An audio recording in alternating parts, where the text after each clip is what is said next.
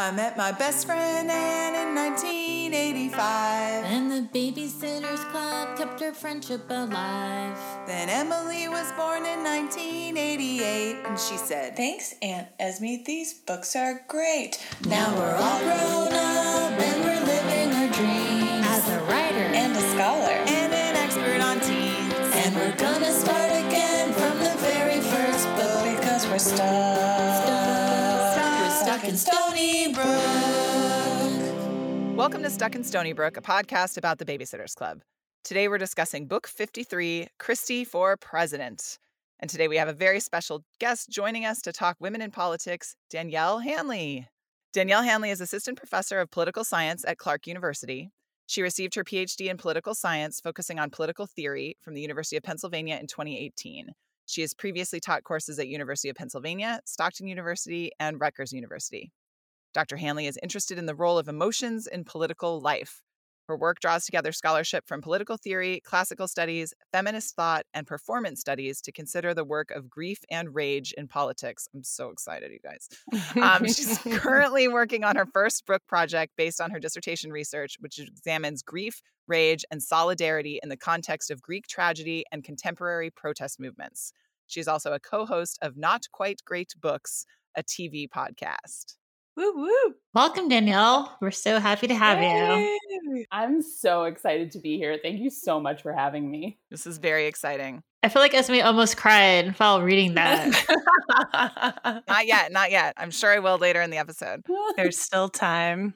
I was just thinking that Emily must feel good because I feel like we've had other writers on and we've had other psychologists on, but we've never doubled up on political theorists before. So I feel like Emily's time has come.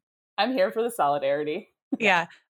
Also, Danielle and I, full disclosure, have podcasted together on several other podcasts before. We've done Always Already podcasts before, which is like extreme critical theory, nerddom, madness. And then we also recently, I was a guest on Danielle's new podcast, Not Quite Great Books, a TV podcast. And so we're well versed in reading texts together, but this is our first time reading the Babysitters Club, so I am very, very, very pleased to have Danielle here. Yeah. Also, Danielle, are you and Emily about the same age? Are we also finally like 50-50 millennials and Gen X on this show? I'm like, I think about 4 years older than Emily, but like still in the I'm like an elder millennial. Yeah. Yep. Yeah. Right I was between us. very young in my grad school cohort. And my grad school cohort, like I was basically like the median age. Mm-hmm. And I went back to grad school, I guess 6 years after I graduated undergrad. Mm. Yeah. I lived a whole other life. Yeah. Probably better. Wisely. For sure. Wisely. Debatable. Anyway, shall we get into our one sentence summaries, folks? Mhm. Sounds Yeah. good. Okay. Mine is Christy runs for president and somehow that relates to Jamie Newton learning to ride a bike. Mine's a question. Right? Yeah. The B-plot is very... Hey, they made it work. Tenuously connected. did make it did they? but like shoehorned in. Yeah. I still don't get it. You guys might have to spell it out for me. I ignored the B-plot in my summary. Mine was Christy experiences anxiety for the first time and learns some strong lessons about overcommitment.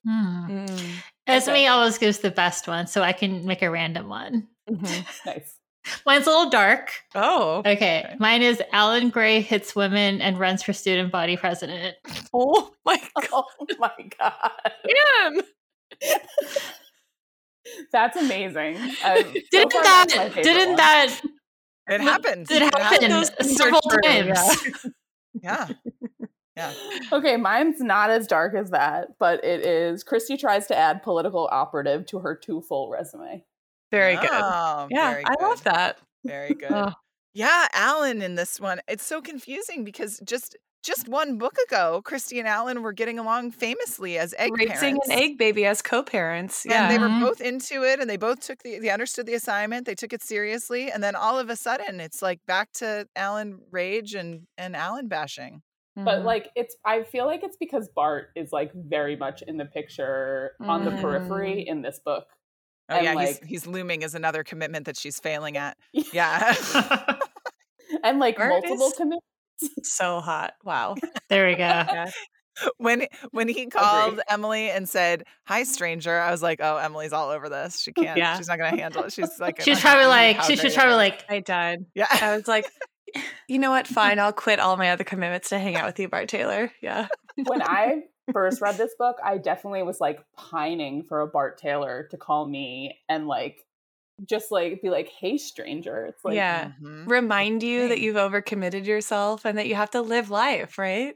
Invite me to watch his softball practice that he coaches. Like, see, I'm telling you, Bart is hot. This is my thing. It's the dream. It's the dream. Okay, you guys, we should probably back up and tell you about the members of the podcast. I'm Esme Schaller, an adolescent psychologist. I'm kind of bossy, but I have a big heart. I'm Annie Chikawa, a freelance writer. I'm a mischievous pragmatist with a sweet tooth. I'm Emily Crandall, a feminist scholar. I'm a total individual and I like health food. I'm Danielle Hanley, a political theory professor, and I'm completely type A, but I do surf. Yes! Wow. Okay, excellent. So you have a little Dawn. We'll get into it. Yeah. And Stacy's the one that takes the surfing lessons. That's true. Yeah. Oh, that's when Stacy's being bad. Yeah. Well, boy, crazy Stacy. Yeah. We'll get there. Okay. Well, if you want to learn more about us and how we know each other, check out our prologue episode. Also, rate and review us. It really helps people find the podcast. And if you have any questions, comments, or commentary about anything BSC related, drop us a line at stuckinstonybrook@gmail.com. Also, you can support us at Patreon at patreon.com/stuckinstonybrook. Now, let's get into it with Danielle. We've got a lot of questions to ask her. I want to know about this like gap of 6 years in your life. Oh, well, I was a paralegal in New York City for 2 years, and I literally on day one was like, oh, I feel like a monkey climbing down the evolutionary ladder to get to work. Like, this is my nightmare. So from that moment on, I was like, earn money and like figure out what the next step is, not law school. And then political theory came into the horizon. Well, before that, I lived in Israel for 4 years and learned Hebrew and studied political science in Hebrew, which was very very cool, weird. I'm fluent in Hebrew if you have any, and I can read ancient Greek fluently. So like, very important cool. language skills. Yeah. Yes. You know what? Highly great needed party tricks, at least. Yeah. Great party tricks. Actually, on Not Quite Great Books, there's an episode a couple before the one you were on, Emily, where there's like these negotiations between like the Soviet Union, Israel, and the US. And there's like some Hebrew yelled in that episode. So I like took the opportunity to yell Hebrew on our podcast. I love that. Yeah. Wow. Amazing. What is ancient Greek? Yeah. What does that sound like? So actually, I have no idea because ancient Greek is not spoken because the only ancient Greek that we have like fully preserved is the Greek from like these texts that were likely recorded and like spoken aloud. So I mean, like in general, ancient Greek, like the words sound like I guess like modern Greek. But the way you decipher it is like very complicated and takes a lot of summers of learning. Wow, that's some dedication. Interesting. You know, grad students are just like looking for summer funding and stuff. Yeah. Well, to tie this back into the Babysitters Club, which babysitter do you think would be the best at languages? Oh, I mean, I think it's probably Mallory. Yeah. She's like the bookwormiest and the one that I definitely identified with most when I was younger. Less about the horse books, but more just like books, big family, oldest, like all of that. Gotcha. The only one of us who was a little bit of a horse girl was Esme. Yeah, but like just a little bit, not like Mallory. You didn't have a deep dark secret. You didn't pretend to be horses. Yeah. No, not really. Well, we have canon that Jessie's good at languages. Like that's the whole premise of her getting the job with Matt Braddock. Right, with the sign language. Yeah. But I think didn't she like go on vacation someplace and she picked up more of the language than her family did, and so she sort of decided she was good at languages based on that. I will say that I skipped a lot of Jessie books growing up because my mom was a ballet dancer and I like didn't want to and we had to take ballet and I like didn't want any part of it. I love it. is amazing. That is Wow. amazing. That's like something that you would do as a kid too. Yeah, I love the passive aggression. That's so great. Like, I don't know, I'm not interested in Jessie. I'm rebelling. Yeah. I'm gonna read the book about the horse girl instead of the ballerina. So Fantastic. when you first started reading the BSC, did you start with book 1, or like how did you first find out about them? No, I started with I believe it's book 11. It's Hello Mallory, or maybe that's 13. 14. 14, yeah. When I purchased it, or I guess it was purchased for me when I was younger, it was like a cream colored, like this like peach colored cover, but I think it like now in the reprints has had a different color. I believe I got that book at like a Scholastic book fair. Classic. When I was Very in classic. first grade. And it was like a little too, like a chapter book was maybe like a little bit more advanced than I was. But we used to go on vacation to Shelter Island, which is this like island in between the Forks on Long Island. And it's about an hour and 15-minute drive from my parents. And so I was like, I'm not sitting in silence for this entire car ride. So I like taught myself how to read in the car. And that was the first book I read. Amazing.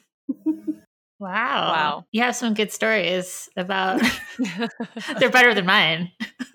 Yeah. I feel like the Babysitters Club is like so deeply entwined in my childhood that there are certain books, like I can remember the cover ripping off Boy Crazy Stacy. So like after I read Hello Mallory, then I was like, oh, they're like, this is number 14. I don't think I even realized it. And then I went back and started from the beginning. And then did you read them chronologically from there? Or Mostly chronologically. Except for anything that had ballet, of course. Yeah, well, there's like some Jessie books that I've read. I feel like there's one where she's a synchronized swimmer and I was a swimmer growing up. So I was like, I'll read this one. Yes, Jessie's gold medal. We're not there yet, but it's coming. 55? Yeah. Esme I knows think that's every single book and what number it is. It's bananas. What the heck? Anne and I are just like, we're just along for the ride. I already forgot the book we read last week. So Yeah. I don't know. Same. Oh my God. This is a good stretch of books, though. I feel like the 50s, like 50s to 60s is actually like a really good set of books. Amazing. Okay, interesting. Yeah, Anne and I are definitely entering the territory because these are coming out now as we're heading into freshman year of high school. So we're entering the territory where we kind of dropped off. So I'm glad to hear you say that because I think we once we hit like 45, we were like, what's a coming? Well, and one of my favorites is Marianne's Makeover, which I believe is 60. Oh yeah, that I remember. That's a good one. Anyway, okay. You already said that you identified with Mallory right off the bat. Are there other characters that you associate with now, and sort of like what's the mixture that makes up Danielle? I want to be like Claudia and Stacy because like reading the descriptions of their clothes was like something that gave me so much pleasure when I was younger, and even going back to this one, I was like, I can't wait till we get the outfits. Yeah. Like chapter 2, where are the outfits? Always in chapter 2. I am a Christy / Abby, which she'll get here later.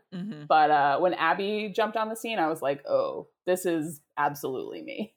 That's so interesting. Yeah. Yeah, like I'm not even familiar with Abby because I think I will say that Abby was coming out and I was like too old to be reading these books, but I was still reading them. Yeah. Oh yeah. Well, we've definitely bought them into college occasionally, at least. Yeah. But Abby didn't come out till Anne and I were done with college. So then it was really at that point, I think we couldn't do it anymore.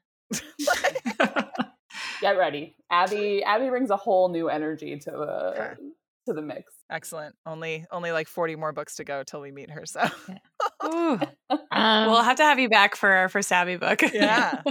Done. So in our outline, it just says crying. And I'm just going to kick that over to Esme because I think that's her question.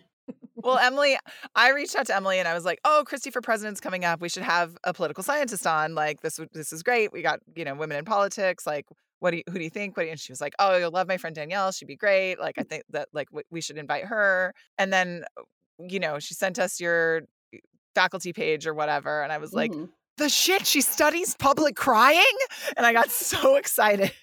Very excited. Because it's like definitely a long running joke on the podcast that at least once an episode, either Emily or Anne will ask me if I'm crying. And I am a crier. And same. it's gotten more so the older I get and after having kids and things like that. And so I am frustrated by and very aware of all of the rules about public crying in Western society and the impact of it, and have had professional situations that where I was very angry that I cried, and where I was crying because I was angry, but there was no way around it. So I would just love to hear your elevator pitch about this work. I'm so interested and excited about it. Like, I was just like, oh, that's genius.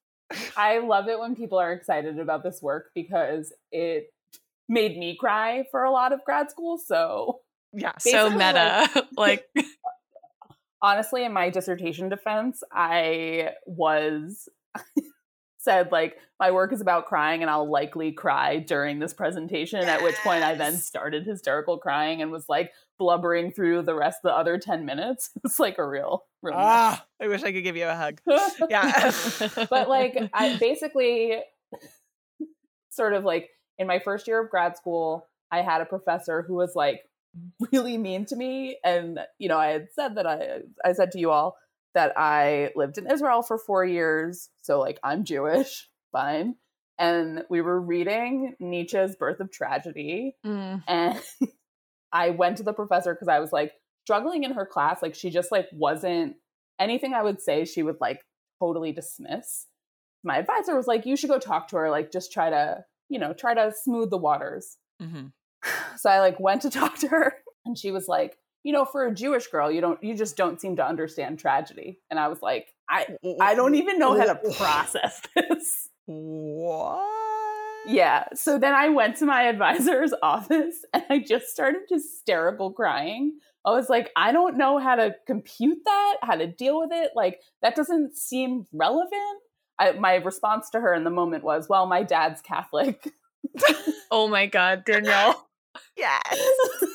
So I spent a lot of that second semester of first year of grad school in my advisor's office, who was a man, crying on his couch. And he like didn't know how to deal with that. No, you broke his brain. It really did. Yeah. He has 2 daughters, so I do feel like I have helped them in their lives. Mm-hmm. Yeah. But then the sort of like the solution was, okay, you're going to write about crying and the expression of emotions and like the like political punishment around that. Mm-hmm.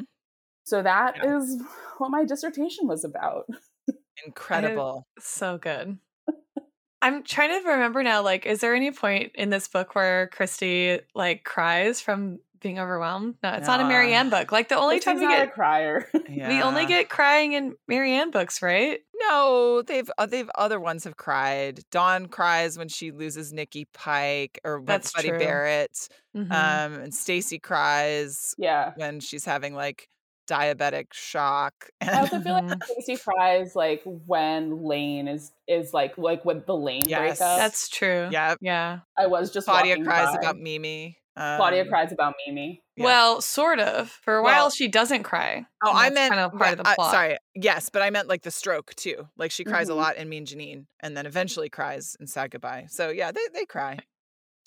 But no one cries as much as Marianne. Let's be obvious. Yeah. Let's be honest. So true. Yeah, she cries over her egg baby. What are you gonna do? I know. So Danielle, is there any situation in current Western public political life where crying is helpful? Yeah, so I think like, I don't know if I would necessarily call it helpful, but I do think that like a lot of the discourse right now is around like white women's tears and the way in which tears get mobilized to like insulate or protect, and like based like on the sort of like pernicious intersection of race and gender, right, and to alienate others. So like, I don't think that's a good version of tears, but I do think that like something like White Women's Tears illustrates the power of like invoking like weakness and vulnerability as a way to reinforce exclusion. Right, as a shield against your racism. Right. So it's not that it's like going to help you win an election, but it can be utilized. We'll talk about that in Yeah. this episode. Yeah. I would say that the other, in my dissertation, I look at like one of the texts that I read is the protests around like Parkland and that school shooting, because I was writing sort of in the aftermath of that.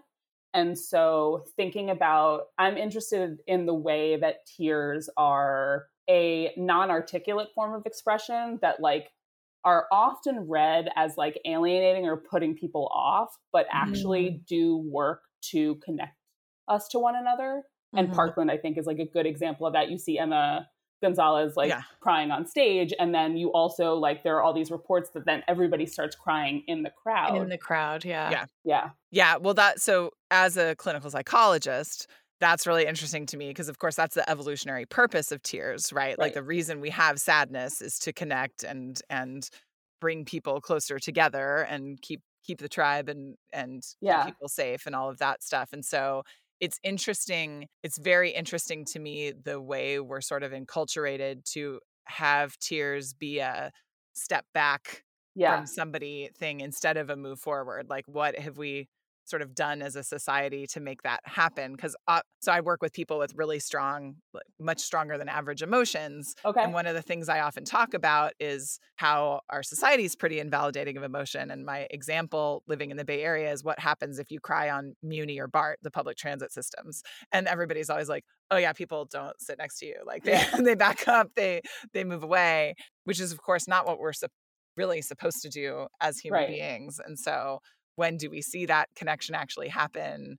in public life versus in private life? Yeah. And like, when can that connection be mobilized to something more? Like, that's sort of the question I'm interested in. Like, okay, there are these moments where the socialized coding, like we break it and we move towards one another.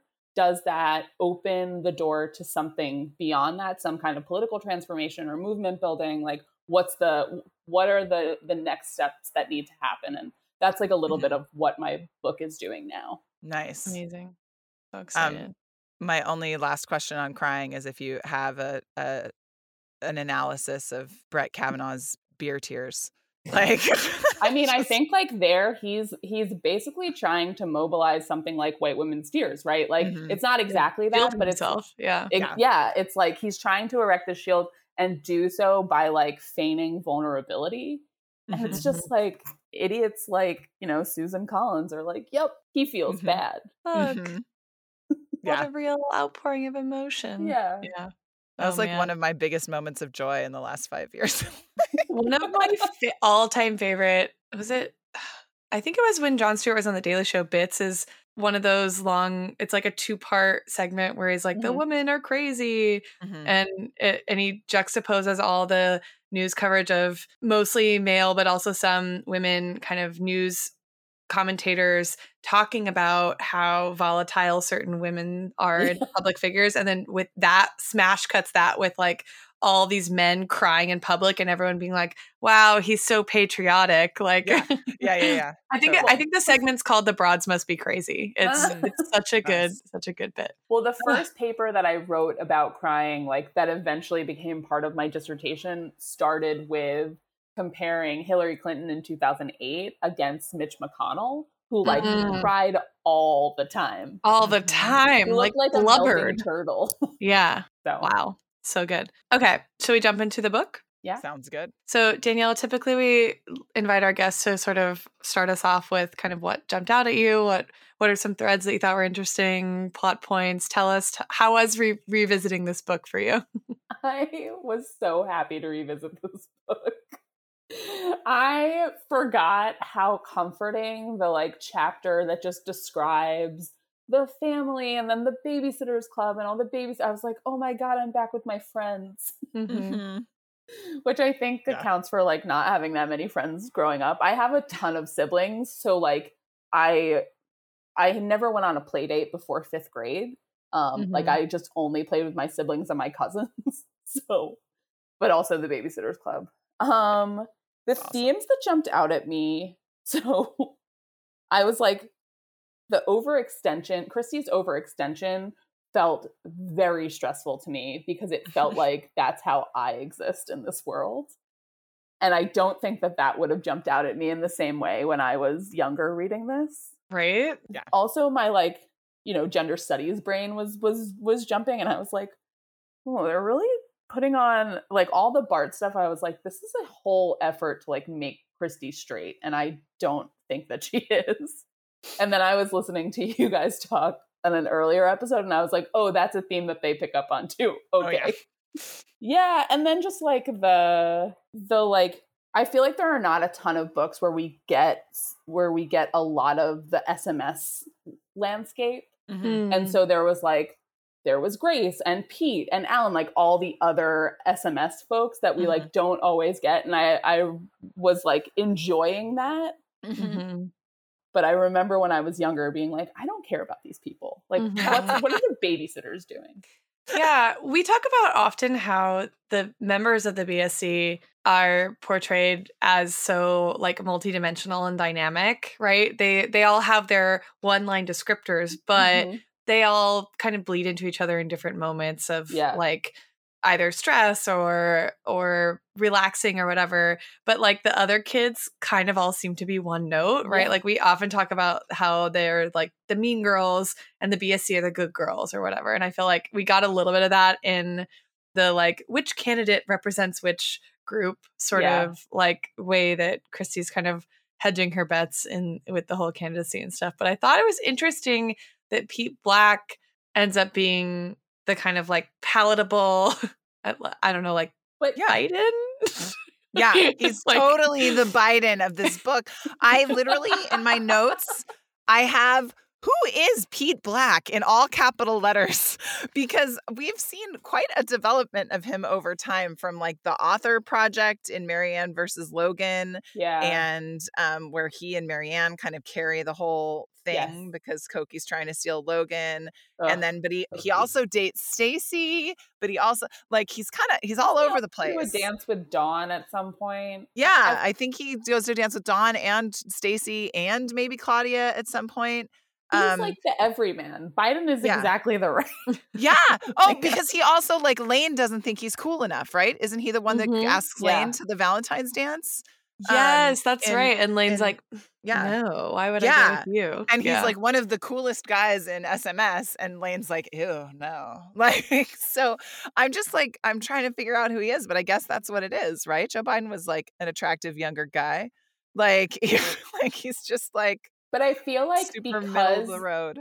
He's like always around and always like competent, that it does make sense, like at least narratively over the arc of the series, that he's the one that is also like competent enough to be president, like against Grace and then Alan.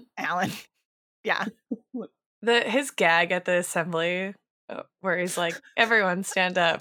Yeah, what? Everyone sit down. You all just did what I said. Vote for me for president. Like, who not? Like, that was a joke his older brother told him, right? Yes. Like, how else would he come up with that? Emily, that would kill in the 8th grade, though. Yeah. That is like genius. You got a room of 13 and 14-year-olds. That is the best campaign speech ever. I can't even. Yeah, this book actually made me think Alan Gray is going to be successful in his later years, to be honest. Right? Alan Gray is a crypto bro. Yes. Totally. But also like so I was having trouble because I was like, was this in the book or was this something that happened in my like 8th grade, somebody running for president? I was like, was this in a Babysitter's Club book that someone promised like nicer toilet paper in the bathrooms, which does feel like something that Alan Gray would do, but it happened in Elwood Middle School, which is where I went. So funny. Yeah, it's like so low stakes, but also real, like weirdly specific. Anne complained about the quality of the toilet paper in our elementary school when she gave the 6th grade graduation speech. Did I really? Yes, you did. I don't see. Esme remembers my memories for me. You were like, "Why can't we get some Scots up in here?" That's what you said. I was Alan Gray, I guess. So Crocker Riverside. We're not wrong. I mean, I feel like in elementary school you have that really shitty like cube toilet paper that comes out one sheet. It's like, come on. Yes. That was a good platform to run on. Did any of you run for or serve as like class officers? Esme did. I was student body president fall of senior year, and I was class president spring of senior year. Oh. Yeah. I ran in 6th grade, and it was so brutal that I was like, never again. So in middle school and high school, I was like, no, thank you. I will not be going into public service. I've had my fill. Yeah. Did you, Danielle? No, I was a swimmer in high school, so I like didn't do a lot of like high school things. I guess I did the plays. That was it. Nice. And I was also just like not popular. See the aforementioned reference to not having any friends. To having the BSC. Yeah. It's interesting. So we do a sort of gag that we call the BSC Big Five, which is where we use like a personality test. Excuse me, it's not a gag. Very Sorry, scientific. very scientific, real thing that we do, where we assign listeners personalities that are amalgamation of each of the babysitters based on a very scientific and real evidence-based formula. It's very funny that you're the one talking about the scientific and the real. Like, well, we I'm just had doing this it whole discussion about with all winks. Yeah. But we asked people to talk about like popularity, all these things, and we found that a lot of our listeners tend to be people who didn't really have they identified with Marianne a lot. They were very quiet, not super outgoing, and they loved the BSC. I think that what you said, like it was like getting back together with my friends, really resonates with like why a lot of people who maybe didn't feel so at home in their made kind of social environments really found a home in the BSC. And I think that's like really an interesting through line that I've noticed in the years we've been doing this so far.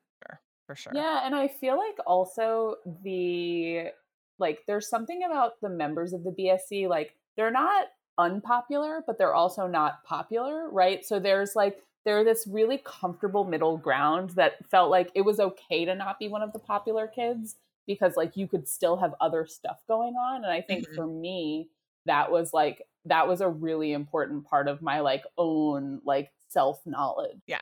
And you also, the thing we've talked about a lot that we really appreciate is that you could also, some of you could be popular and some of you could not. Because Claudia and Stacey and you could are still popular, be all friends. and you could still be friends. Like it doesn't outside of the BSC, it does reinforce some of this, but within the BSC, it doesn't reinforce like popular means mean and, you know, studious means loser or whatever. Like they have this variety and this kind of depth to them that doesn't reify some of those like teen movie tropes in the same way that basically all other media in the 80s did. Yeah. Do you guys talk about, I haven't like heard this on an episode, but do you guys ever talk about the HBO show, The Babysitter's Club? Everybody's faces are like very funny right now. Esme or Anne, you should take this one. Anne.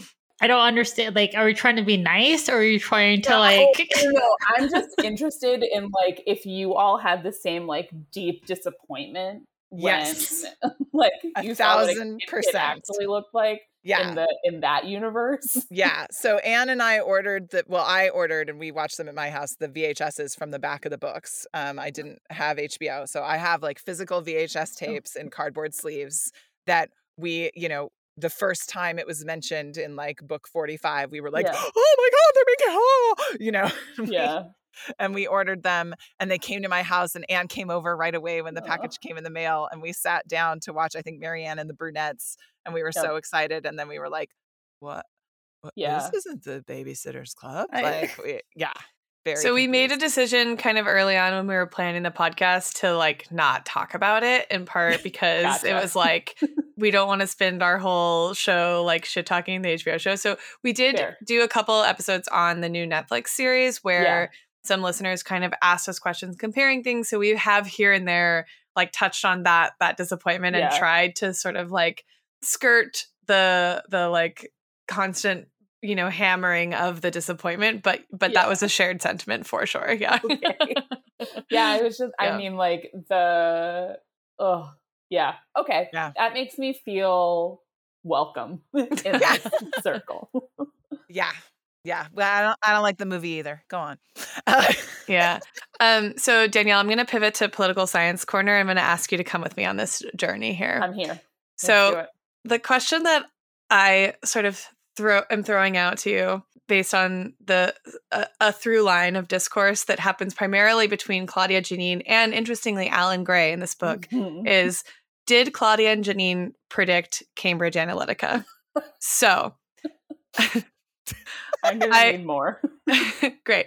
Okay. So there's a moment kind of early on in the book when Christy is first contemplating running where Claudia says, you need like what does she say? A logo? And a logo. Yes, you need a logo. And it has to be catchy and it has to be whatever. And Christy's like, why? And Claudia's like, because you're selling something. Yeah. And then Janine comes in a couple pages later and is looking at the posters that they've made. And she does this whole little very Janine-like spiel about product identification and how important that is for consumers.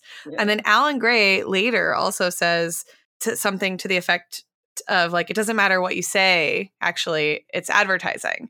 Yeah. And I thought this was so fascinating. So what year does this book come out? 91? April 92. 92. Middle, yeah. Presidential election, Bill Clinton's first campaign is going.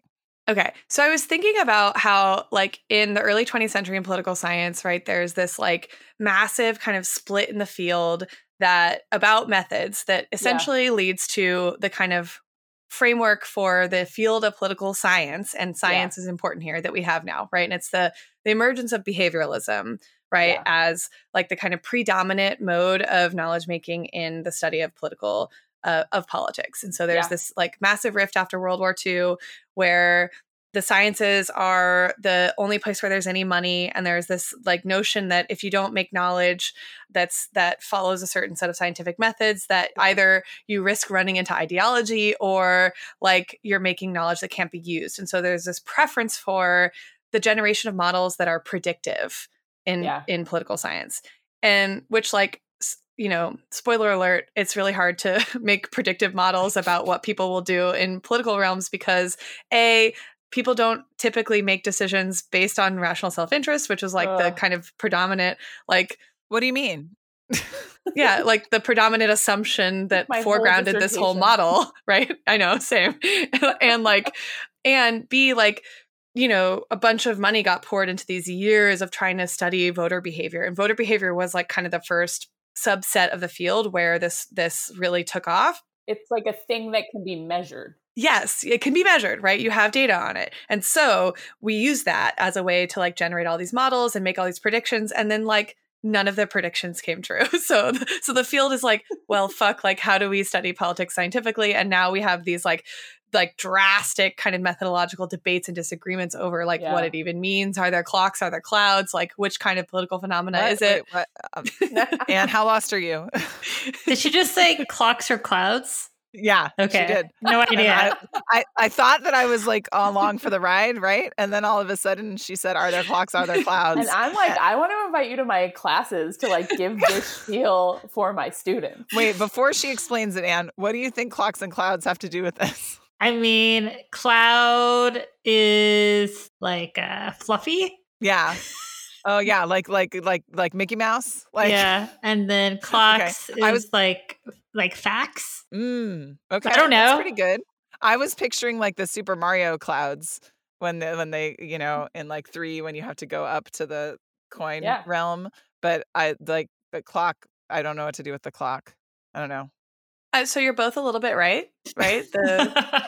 It's like clocks are mechanical and predictable, and clouds are not. In fact, we know very little about them and how to predict when and will they will show up and what they will do once they get there. And so the debate, I'm like boiling down 45 years of like methodological debates in political science, but do it. We like nuggets here. Essentially like are political phenomena clouds or clocks or some amalgamation of the two, and depending on how we answer that question, what's the best way to approach studying them, right? How do we study them? Yeah, so I feel like it's just the field of, you're just talking about emotions and psychology, but instead you're talking about political behavior. Yeah. Well, right. And so I think that's one of the things too that like people who were early critics of this, the like deployment of behavioralism in political science, one of their criticisms was like trying to isolate and develop models for political behavior at the level of a society or a group is a really different endeavor than trying to scientifically figure out what's going on, like at the level of the brain or at the level of individual behavior, right? That there are just so many variables that you can't account for in a way that's meaningful. And so one thing that happens is when you try to distill it so far so that you can isolate a variable, you lose explanatory power. Yeah. Right. And the other thing that happens is like when you play fast and loose with your variables and give, try to capture something a little bit bigger, then your model often doesn't predict the thing that you think it's going to.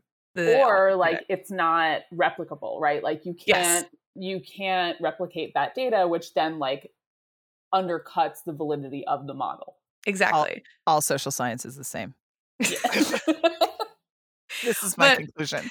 Well, yeah, but I just thought it was so funny. So like in the like mid-late 20th century, voting behavior was like the whole thing that everyone, like all the field of political science, American political science was like obsessed with. Like, how do you predict how someone's going to vote? But the sensibility was like, you can isolate things like class, socioeconomic background, like what political party were your parents members of, right? And so like in the early 90s, like this is still kind of the way that scholars of politics think about voting behavior. And then you have like Claudia, Janine, and Alan Gray, who are like a couple of 8th graders and a high school student being like, nah, they're just consuming a product. Yeah. And like by the time you get branding.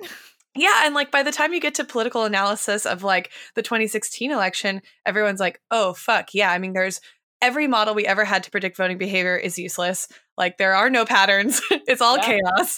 No one is really a rational, self-interested individual making choices to pursue their best benefits. And like the best thing we have now is like, we have to try to capture what's happening on the internet as a way to like give us any insight at all into like why people did what they did. And we can only do it after the fact now, right? Like go with here, Danielle. What do you think? No, absolutely. And I was just going to say like, and the like even bigger, I want to call it heartbreak, though I like behavioralism, I think is trash. So there's also that. But like the biggest heartbreak for the people who create models in this way, like around 2016, is that those models have never been designed to capture something like internet behavior. Like it is foreign substance. So it's not only that the models are not useful, it's like apples and oranges. It's like trying to bring something where people are talking about calling up,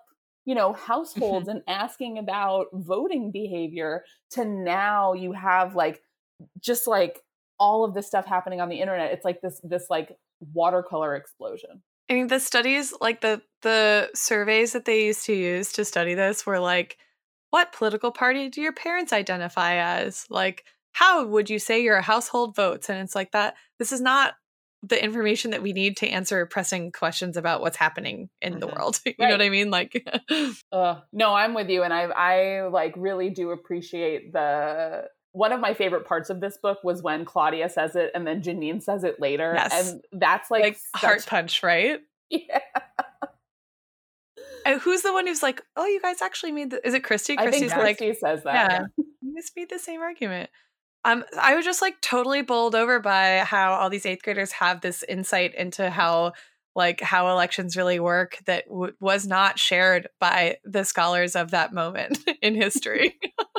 Well, and it's like part of it is that they're just like the 8th graders have it because the models are overcomplicating because they're trying to overcompensate for not being able to measure the thing that they think they should be measuring, right? There's like a whose is bigger thing happening there in a really, really detrimental way. Yeah. Okay, then one other poli-sci nerdy thing, and then we can move away from this this corner of American political science bashing. But there's a moment where Christy's like, I think Grace says something to the effect of "May the best man win," and Christy says, "Woman, no candidate." Yeah. And I was thinking about how there was also an era around the early 90s when American political science was really interested in this question of whether women in elected office act differently than men, right? And the kind of sort of motivating hypothesis was that women might be more compassionate sort of legislators and rulers, and that they might put more money into sort of the caring dimension of ruling than the war making one, for example. And there was so much stuff on this for like 15 years. And basically what falls out of all of it is that like there's not a meaningful difference.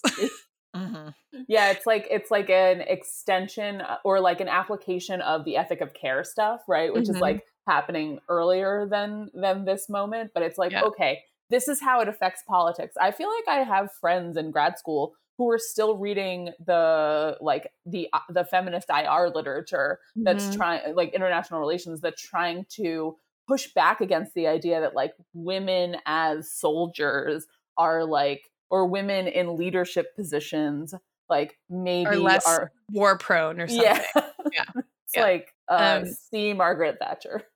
So, but I have a question for you all about that. Like in a thought experiment where women leaders were not still the significant minority, like I feel like if we're saying, you know, you're inserting a woman as a political leader in an in an actually patriarchal system that is still a patriarchy, but she has one position in it that is still 70-80% male.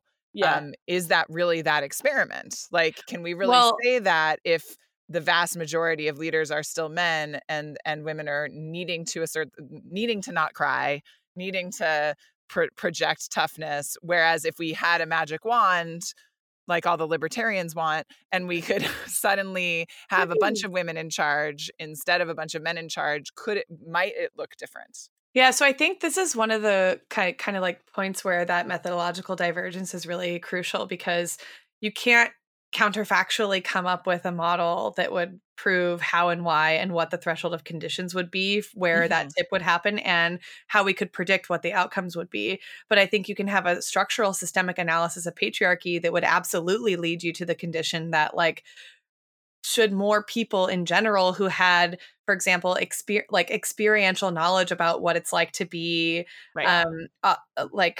poor, abjectly, valuable as a human, and how would a bigger concentration of people like that in positions of power change kind of what power looks like, that we could talk a lot about that at the level of kind of at the theoretical level and with some certainty, I think, about how it would play out, but you can't, there aren't models in the old school kind of political science way. And Esme and I talk about science a lot on this podcast because Esme is an evidence-based psychologist, obviously. But I'm the problem with the science and political science is how it attached itself to one really tiny version of what science is in 1950. And that's the only thing that science has been in the discipline. Yeah. Well, it's similar problems to the problems in social psychology and the replication crisis and all of that. I mean, it sounds like it's not far afield. That's why I said all social science is the same. Right. So we love science, but not that version of it that lets us say very little, right? Because if we're, attached to this model, then we can say that's a counterfactual that we can't really answer, right? But we have a lot of other evidence that would lead us to think that probably would matter. Right. Well, it's also it's science that is not only attached to this one very small definition of science, but it's also science that is only or at least primarily predictive, right? So yes. Both of those things, what both of those things in my view do is start to corrupt the political part of political science. Yeah. I was about to have a Derrida rant. I'm not going to have it. Our listener audience might not be the right recipient for the Derrida rant, but I am here for it. We could have it later over drinks next time you're in town. Perfect. And if you really want one, you can join our Patreon and maybe we'll put that separately. Yeah. During our Patreon, we'll have Danielle on as a special Derrida rant patron guest. Yeah. Amazing. Very present in the dissertation. I know, right? Okay, are you guys sick of political science? Where else do you want to take us? I mean, never. And I can talk a little bit about Christy's anxiety. I know Anne was texting us who's this ghostwriter? This book is bad. But so this is Nola Thacker. It's her introductory ghostwritten book in the BSC. So we'll see if she gets better. We've got 30 more to go. So but this is her first one. But I was quite impressed by in chapter 11 Christy's insomnia anxiety breakdown, actually. I thought it was very good. And she's got a couple apt metaphors here that I think I have heard clients use. So she's running through whether she should step down from the BSc, what she can give up. And she says, the thought gave me a sharp pain in the stomach, but I reminded myself it would only be temporary. And then, of course, with every thought, I had to turn over or thump the pillow or pull on the covers. It wasn't like being in bed at all. It was like swimming in choppy water, just trying to stay afloat. I might cry reading that. I know, I can hear it.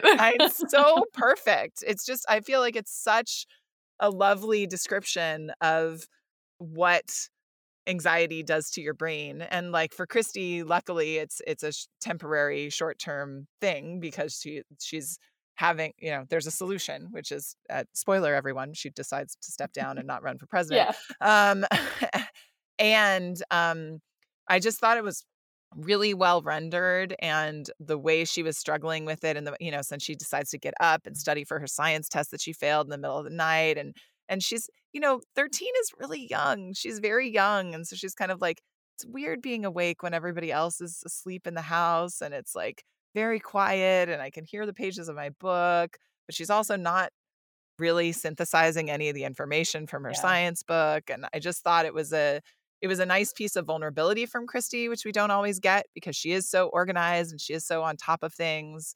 And I just found it, super relatable, both personally and I spent a lot of time listening to people talk about their anxiety. So I was just curious how it hit and landed for the rest of you. Hard. Yeah. True. Yeah. It made me stressed a lot. Yeah. I mean, we've all been there. Yeah. The not being able to get comfortable in bed really resonated with me, and not being able to sleep when your mind is running. It just made me sad because I feel like there were times where I had versions of that when I was in 7th or 8th grade, when I was trying to do more than I should have been doing. And so there was a lot about this book that just felt really I've been in that before. Oh, wait. And she does cry. She cries when she takes the second science test and fails it again and apologizes to Miss Griswold and is running away with tears in her eyes. And that was just that feeling of, being a kid and just really fucking up, that's not in line with Christy's values. She's a good student. She cares about it. Even though she doesn't love science, she usually does okay. She likes her teacher fine. The teacher was really kind and probably wasn't very fair of her to let Christy take the test again. And then she still, shits the bed and is that mixture of anxiety and sadness and shame all at once. Shame, big driver of tears, more so than a lot of other things. So that's the most psychology I'm really gonna get in this book. But I thought that chapter in particular, while Nola Thacker may have left some things to be desired from Anne's perspective, I thought was really, really well done. Damn, calling Anne out. Yeah. You know what it is? I think it's the dialogue seemed a little bit fair enough, choppy, forced to me between, and I feel like this writer didn't. It is her first book, but I feel like she didn't know the characters very well. I think she did a good job of Christy, but there's some other things. Well, I'll let. Going the Mary Poppins thing, for example. Yeah, we'll get there. We'll get there. Come on. No. So that's the biggest grievance I think that that I share with you. Yeah. So okay. Well, I really did want to ask you, Jamie Newton. Okay, let's talk about Jamie's bike fears. Oh my God. So over this bike. It's so intense. Okay, first of all, is Jamie still 4? Yeah, I think he's all 4 forever. The same age. Yeah. Right. So 4-year-olds usually don't start on a 2-wheeler unless they're now it's 2022 and everybody gets a balance bike first and nobody uses training wheels anymore. But a 4-year-old in the 90s. What's a balance bike? Oh, see, yeah, you guys don't have kids. It's a short bike. All the listeners with kids are like, how do they not know what I know what that is. I've seen those. Okay. They're bullshit. Bullshit. I was kidding. Yeah. It's tricycle sized, but it's a 2-wheeler. and the kid can put their feet on the ground and they just push and roll. So it like gives you the feeling of what a two-wheeler is like. So it's too close to the ground, so you can't really like fall off of it. You don't have to, but it teaches you how to balance. So then you never really need training wheels. That's the theory. Huh.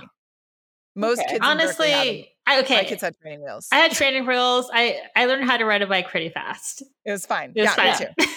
But like, so I just don't. But I'm not kidding. I don't understand the relationship between the Jamie plot and the Christy plot. Like I really don't. Like I don't get it. It's too complex for me. What is it? Explain it. That one line when Jamie's like, sometimes you have to take a break from practice, and I'm like, what? Oh, that's it. That's the well, link. and then Christy says after, it's like, oh, like Jamie really like he was trying to do too much. Yeah, like some version of something like that. It makes no sense. Wow, he wasn't trying to do too much. He was trying to do one thing. Yeah, yeah. But he was like laser focused on the one thing, which is not what's wrong with Christy. No, at all. Wow. Yeah. Okay, I didn't think 4-year-olds don't have a laser focus on anything.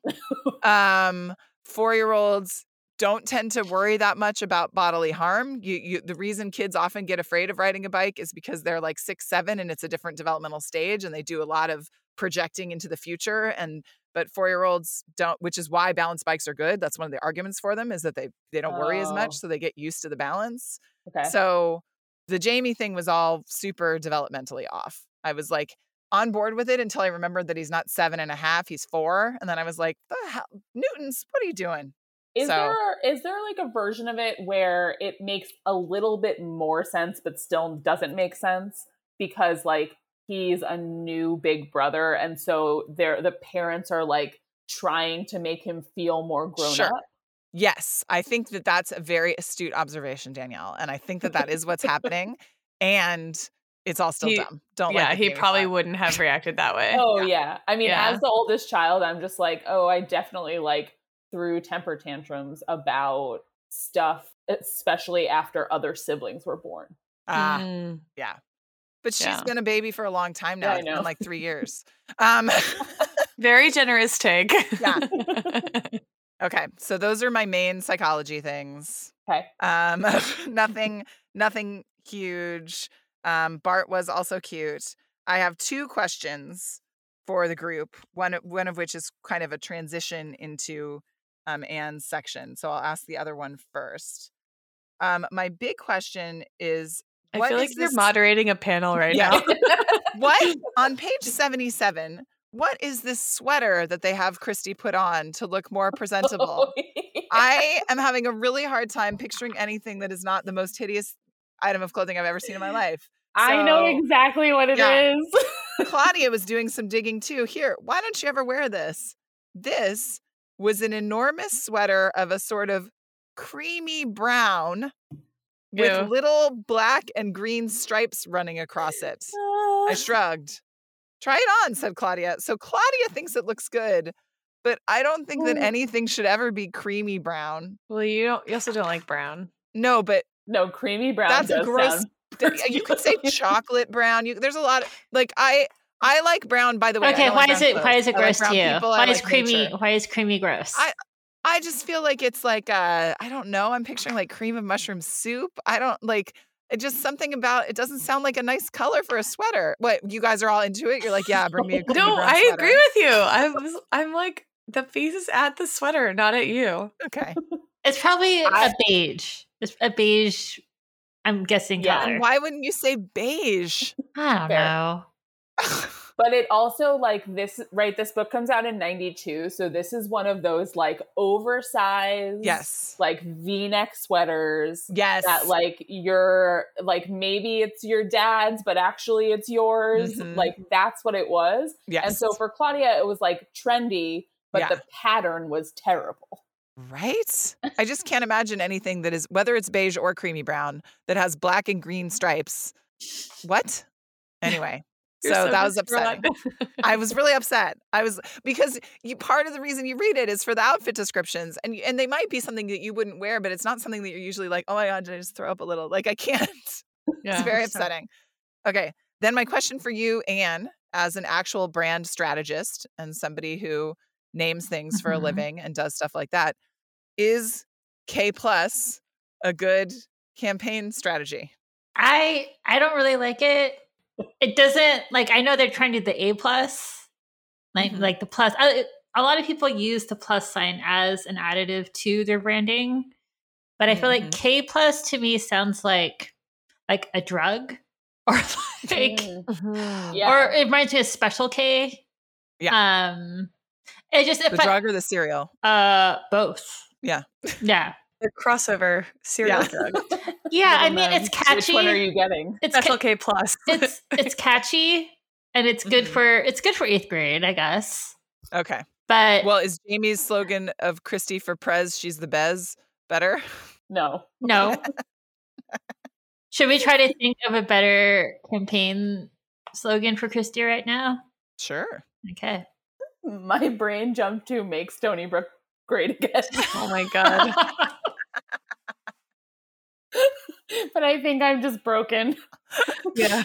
What I like about that is that there's not like an extra vowel. So there's no like word you can say out of those syllables. Yeah.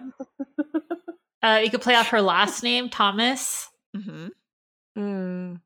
This is where Anne comes up with something that has to do with English muffins. I knew that you were going to say she that. She does like English muffins. She ate it for breakfast in this book. She did. Yeah. And Emily Michelle. Oof. Yeah. I was just talking about English muffin pizzas the other day. Oh. Delicious. So do Thomas English muffins have a slogan? Nooks and crannies or something? Yeah.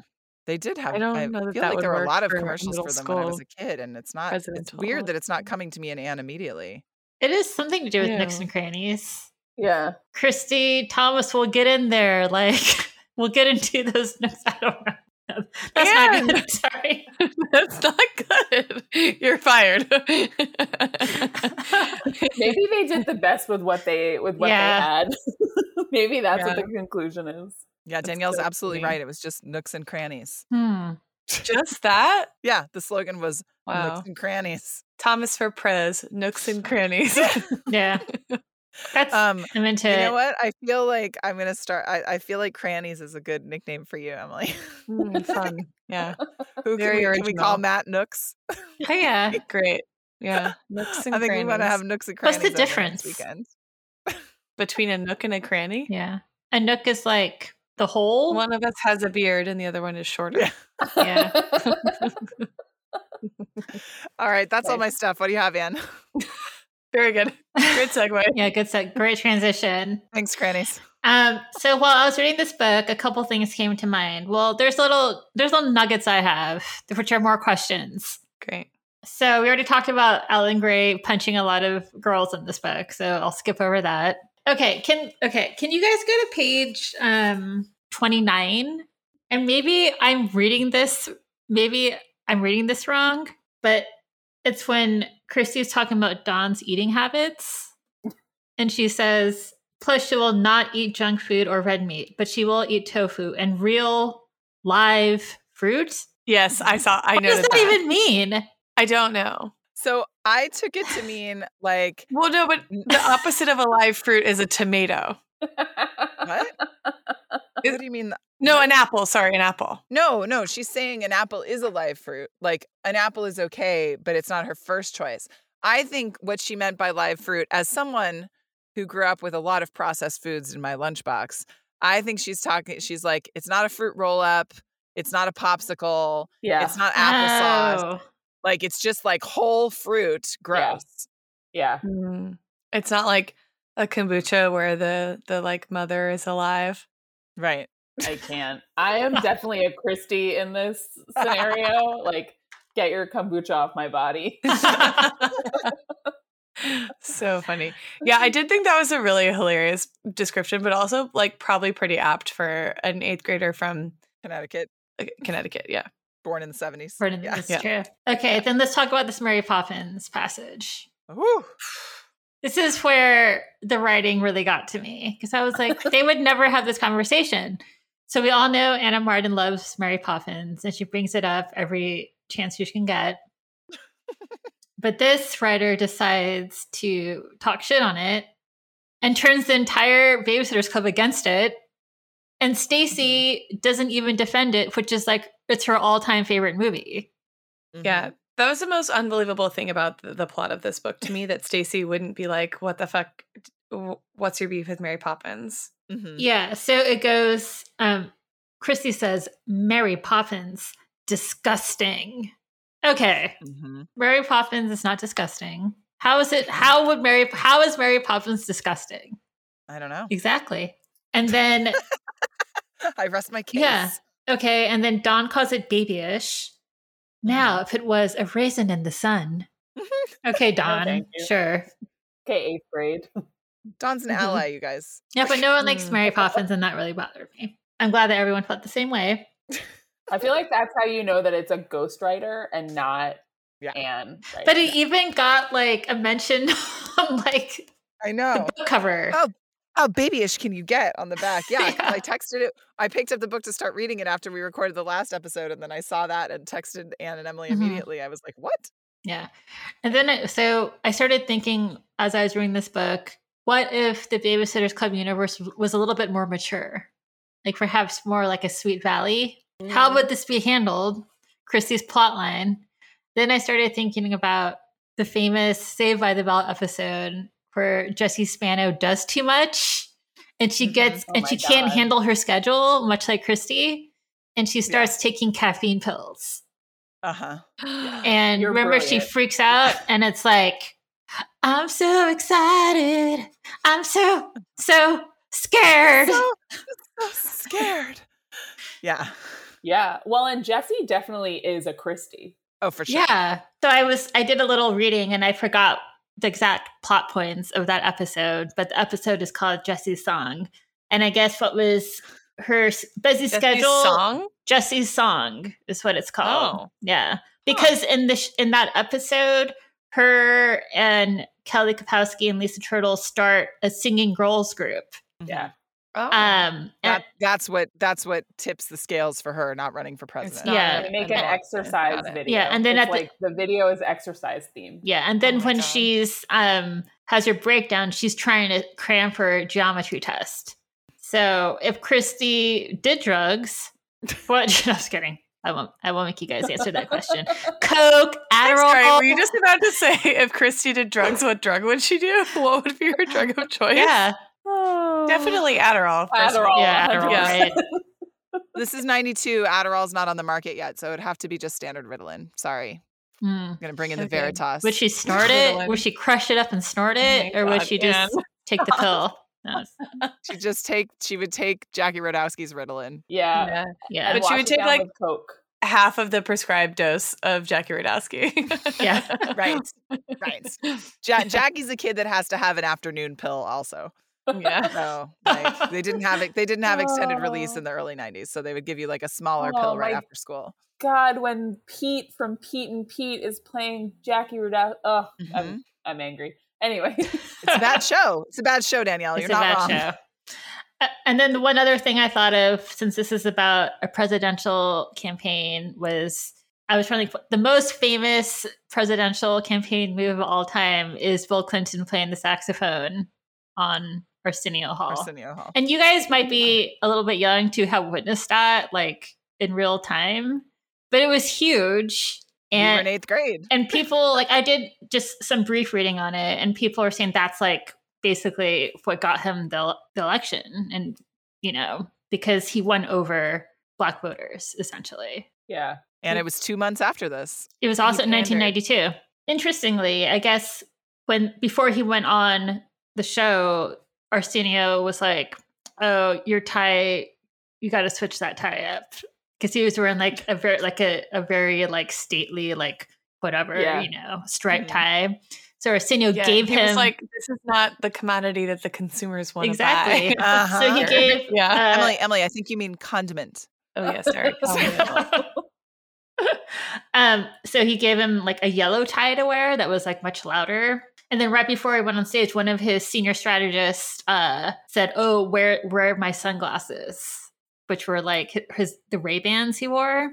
Mhm. And Bill Clinton was like, oh, I don't know if I should wear those.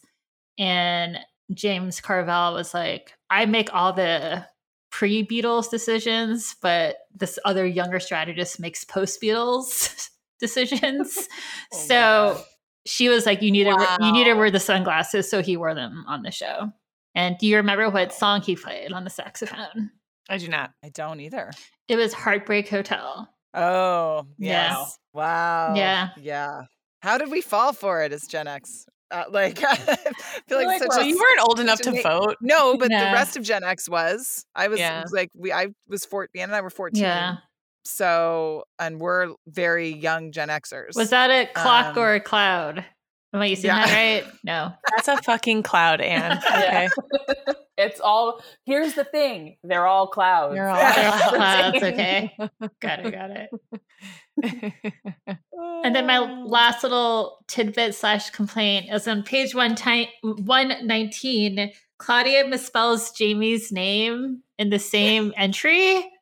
Like he spells she spells it correctly once and then misspells it like 2 sentences later. And I was like, really? Yeah. Do you have to make Claudia seem that dumb? I definitely started like skipping the journal entries at some point while I was reading, like when I was younger, because it would make me angry how dumb they made Claudia seem with Thank the you. writing. I really Anne takes it very personally. I do. Spelling is not correlated with intelligence, you guys. She's careless. She's not dumb. I'm standing by my ADHD diagnosis of Claudia Kishi. She's Yeah. like, why is she Very gonna early pay on attention? in our show, Danielle, Esme diagnosed Claudia with ADHD. Oh, so then Christy would steal Claudia's Ritalin. for- Yeah, right, Oh, maybe. yeah. Yeah, she wouldn't have to go to Jackie. Yeah. No, because why would she? No, Claudia's clearly not medicated. But why would she bother? She knows that it's low stakes. Like just the other babysitters are reading it. She's not going to bother to like pay close attention or proofread or like she's just trying to get her thoughts down. She knows they'll understand it. Mhm. Doesn't matter how you spell his name, I know, but spelling mistakes would make me anxious. right? Because you're not a Claudia. Yeah, exactly. Claudia don't care. No, Claudia does not care. Claudia's like, well, I will. You know what? I will spell correctly. Your logo. And Yeah. I'm gonna change the world. Exactly. Yeah. The line in the book Exactly. where she's like, "Oh, something something school," but like, except for art's not school. And I was Yeah. like, okay, that's like a little too heavy-handed on the Claudia. Like, Mhm. I'm Yeah. an artist. It is an interesting point of divergence, though, right? That like school is just a kind of umbrella term for things I don't enjoy. Mhm. Yeah. Yeah, that's true. That's kind of how I used She it. does art at school. I was gonna say I think that Anne will really vibe with that as the Claudia on the call, and the three of us with PhDs would not describe the world in that way. Yeah. I'm like, ugh, it's like being in school. We're like, oh really? Like awesome? Tell Yeah. us more. Yeah. I love school. Yeah, why didn't I love school? I really did not like school. I could not wait to get out of school. I wasn't bad at it, but too many rules. That's the thing. Yeah, because you're Can't. such a rebel. Such a rebel. You know, it's really interesting. I was not a great student. I got good grades when I wanted to, but there were many classes that I was like, I'm not interested in this, and I just kind of let it It's because you're such go. an individual. You're like, I That's do my what I dawn. want. Yeah. And I'm like so competitive Mm. with myself, but with my family. I was gonna say you're the eldest of how many? 5. Mhm. Yeah. Mhm. Mhm. And so it's me, a year and a half, my sister Caitlin, a year and a half, my brother Kieran. So it's 3 of us in 3 years. Then there's a 4.5 year gap, my sister Becky, and then 2 years and Tori. And so Tori and I are 10 years and a week apart. Wow. Oh, it's like me and Emily. 10 Yeah. years apart. Yeah. Mhm. That's so funny. Yeah. So like Did you pass down your BSc books? literally not one of them wanted to read them. Like The shock. The audacity. my sister Caitlin, who was the grade behind me, but she's a year and a half younger than me, and like we are very close.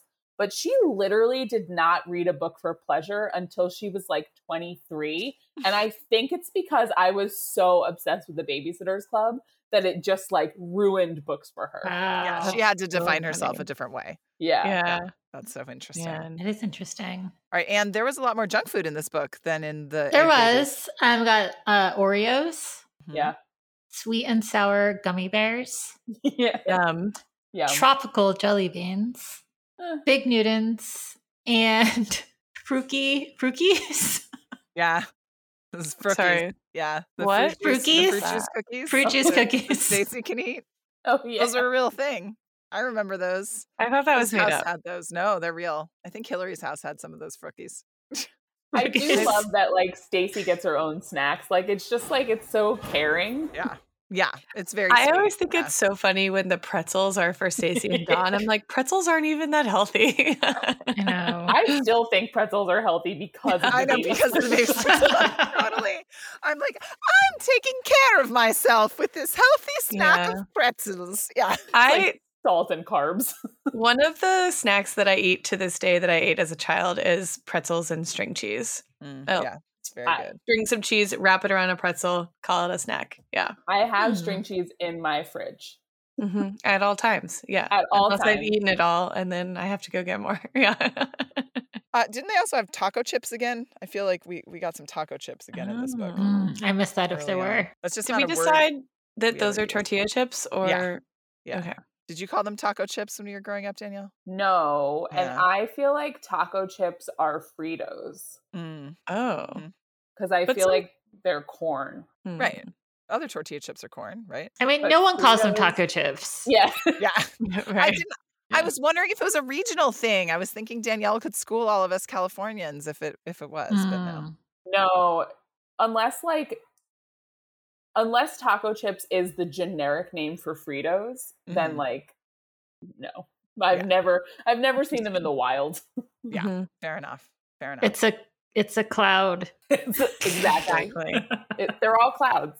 Now Anne's a political theorist. Yeah. Yeah. Amazing. Next up, Derrida. Hey, I know, right? you politicians never mentioned Stacey's hilarious Marie Antoinette reference. Oh, Let them let eat them eat cake. cake. Yeah. Wait, we haven't even talked about the fact that Mallory also runs for an office. Oh, Yes. she wins. Yeah. Yeah. And wins. And Yeah. It's like it's such an afterthought. It's not even like a B or a C plot. It's like attached. It's like A1 or like Yeah. A2. Yeah. But it's like they mention it in the beginning and then they mention it again at the end. Jesse's like, "Oh, I have to go vote for Mallory," and I was like, I fully forgot that this was part of Yeah. this book. Well, and Yeah. that's where the clocks are, right? Because Mallory's little logo is a clock. Let Mallory take the minutes. Very clever. Mm. Very clever. Mm. That's better than Yeah. K Plus. Yeah. Exactly. Yeah. Great branding strat. Yeah. Yeah. But That, I hacked sorry. so many people's news feeds. Oh my god. I just want to say one last thing about the Jamie plot, Yes. which is why are all of these like 13-year-olds being controlled and masterminded by this 4-year-old? Like, just say no. Yes. Nope. Lucy needs some attention, man. We're gonna play a board game inside and let her toddle around. Not Let's that hard. Watch a movie. Yeah. Yeah. Do literally anything else. He doesn't want a Great point. snack. Like that's the I Yeah. don't believe that. Yeah. Yeah. Sorry, I just needed to get that. I have it in my notes, like controlled by little kid, like subplot, WTF.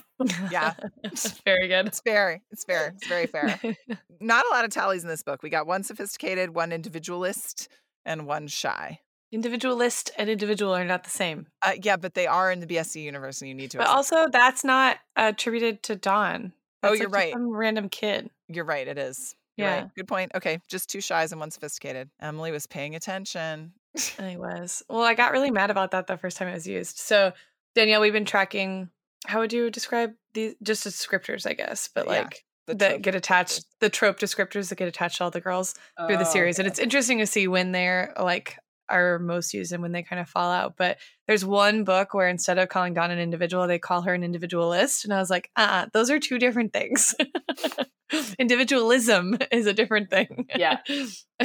I had a fun rant about that. Yeah, they don't think so though. I support it. Did anyone have a favorite weird line that we think would be appropriate for a title episode? I mean, I really liked like best woman, best candidate, Mm-hmm. Mhm. That's pretty good. but I don't know if it was like title worthy. I mean, it's a good contender for sure. Mhm. Yeah. Isn't there like an I mean in it? Best woman, I mean, or I Or think like an there's a dash. dash? Oh, love a dash. Great. Love- Okay. drawn to a dash. Yeah. I wrote down political monster, but I didn't write the page reference, so I don't remember if Christy's referring to herself or to Grace or It's pretty good. to whom. I think I she like refers to herself when she says that. Yeah. Yeah. I think so too. That she was being shook out of her Mhm. political monsterness. Yeah, that's a good one. How about you, Annie? And I just wrote down a response from Christy about Alan, and she just says the worst. Yeah. It's its own paragraph. Yeah. Yeah. okay. Well, that's actually a really good episode title. Yeah. Yeah. Christy for president, the worst. Yeah. Yeah. Okay. That's my vote. The worst. That's mine also. Great. I think it matters that it has its own paragraph. Yeah. It has some gravitas. Yeah. Absolutely. And also that it's about Alan. Mhm. Mhm. Yeah. Who did hit women and run for president. So he is the worst. Okay. We have come to the time to choose a pizza toast. Okay. Usually Esme gives something sincere, and then Emily and I make fun of her. And then I have a sincere one. okay. Oh, another Christy in our midst. I'm just here for the solidarity.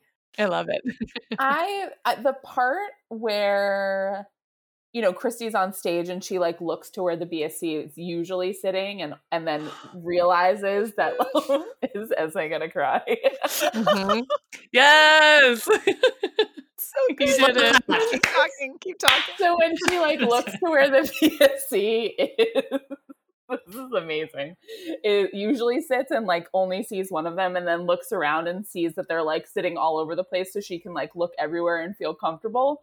I just felt like that was so sweet that they like spread out to support her. Like they knew that she would need it. Yeah.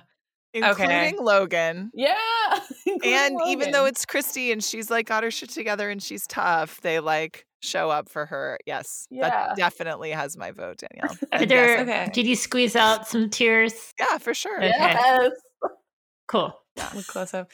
Yeah, I mean, I can pizza toast to BSC solidarity. I'm a fan. So are we Yeah. toasting to like friendship or something? Yeah. Oh my god, Anne, such a bee.